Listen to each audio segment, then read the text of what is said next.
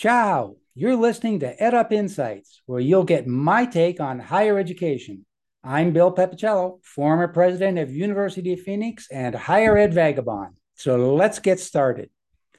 Well, podcastees, today I want to talk about mythology in higher education. Now, if you believe in Bigfoot or the Easter Bunny or Santa Claus, well, maybe not Santa Claus, I think he's real. But if you believe in those others, you'll probably also believe in student loan debt forgiveness. Now, what do I mean by that? Well, what I mean is currently it looks like President Joe Biden's plan for mass student loan debt relief is probably likely to be a bust. Why?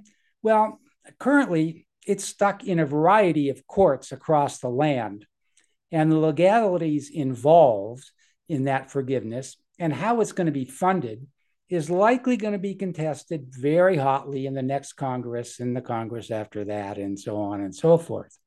And the result will be, I predict, minimal progress. And if you've listened to previous podcasts, I have predicted this previously. But the attempt to wipe billions of dollars in education-related debt was an acknowledgement. And it was an acknowledgement that the way the United States pays for higher education is simply not working. Now, debt forgiveness sounds great, but as I have discussed in previous episodes, it's just another beautiful theory murdered by ugly facts. Namely, that it shifts the responsibility from people who consensually took on a debt to the broader taxpayer base. And further, it begs the question of who has the authority to forgive the debt. So student debt forgiveness is sort of a shadowy illusion that we want to believe in, we'd like to believe in, but it doesn't really exist. But it's fun to talk about and have a beer and discuss it with your friends. So what's the story here? Well, given the current system of funding for higher education, there isn't really much to be done in the form of a long-term plan. So instead, the federal government is largely focused on addressing the impact on current student loans of the roughly 44 million people or so who are holding this education-related debt. Now, to be fair, the administration has streamlined the public service loan forgiveness program, and it's taken care of some of the loans taken out by students who went to predatory colleges and universities. And there have been a number of similar, smaller initiatives. But none of these measures address the real problem, which is the upfront cost of college in America that students, and in some cases their families, confront, in part because the federal government has a limited ability to push down these prices because college tuition is set independent of the federal government. And public institutions, especially, are likely to increase prices when states cut spending on higher education. And if you care to look at your state's budgets, you'll find that when it comes time to make budget cuts yearly, higher education is very high on the list, often first to be cut. Now, so that's the states, but those hoping that the federal government will solve college affordability problems probably shouldn't be holding their breath for a number of reasons. One is that Republicans and Democrats sort of fundamentally disagree on how much support colleges should receive.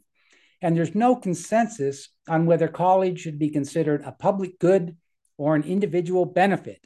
Now, what does that very academic sounding distinction mean? Well, here's what it means. It means if the public views, let's say, a bachelor's degree as a private good, then it makes sense for the individuals who are earning that degree to bear the costs, since they are the prime beneficiaries. Now, if that bachelor's degree is considered a public good, then states, communities, or the nation should be responsible for picking up the tab. Now, clearly, in society today, the former is the current situation.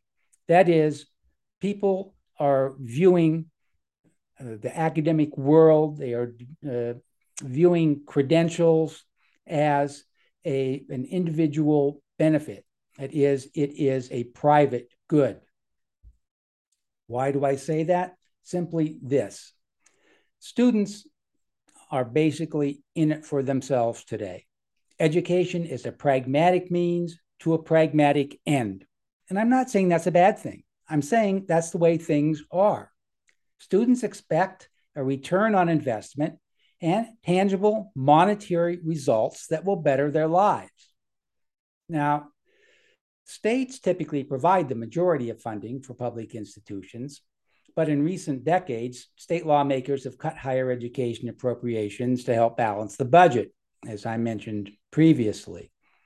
And private universities can set their tuition at whatever they think people are willing to pay for smaller classes and social connections and prestige.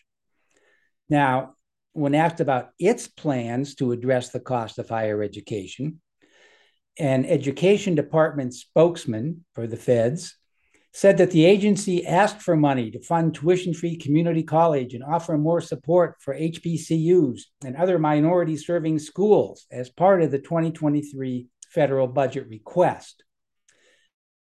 Okay, so they asked for more money.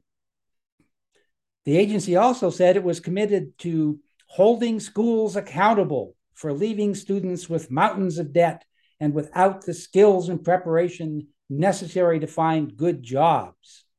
And that would include a new student loan repayment plan that will save borrowers money over time. So there's going to be accountability. What the hell does that mean? How will we hold institutions and agencies accountable? Accountable is basically just a vanilla word that means we don't like it and we want somebody to fix it, but it's probably not going to be us because we don't know what penalties or punishments would be involved as part of that accountability.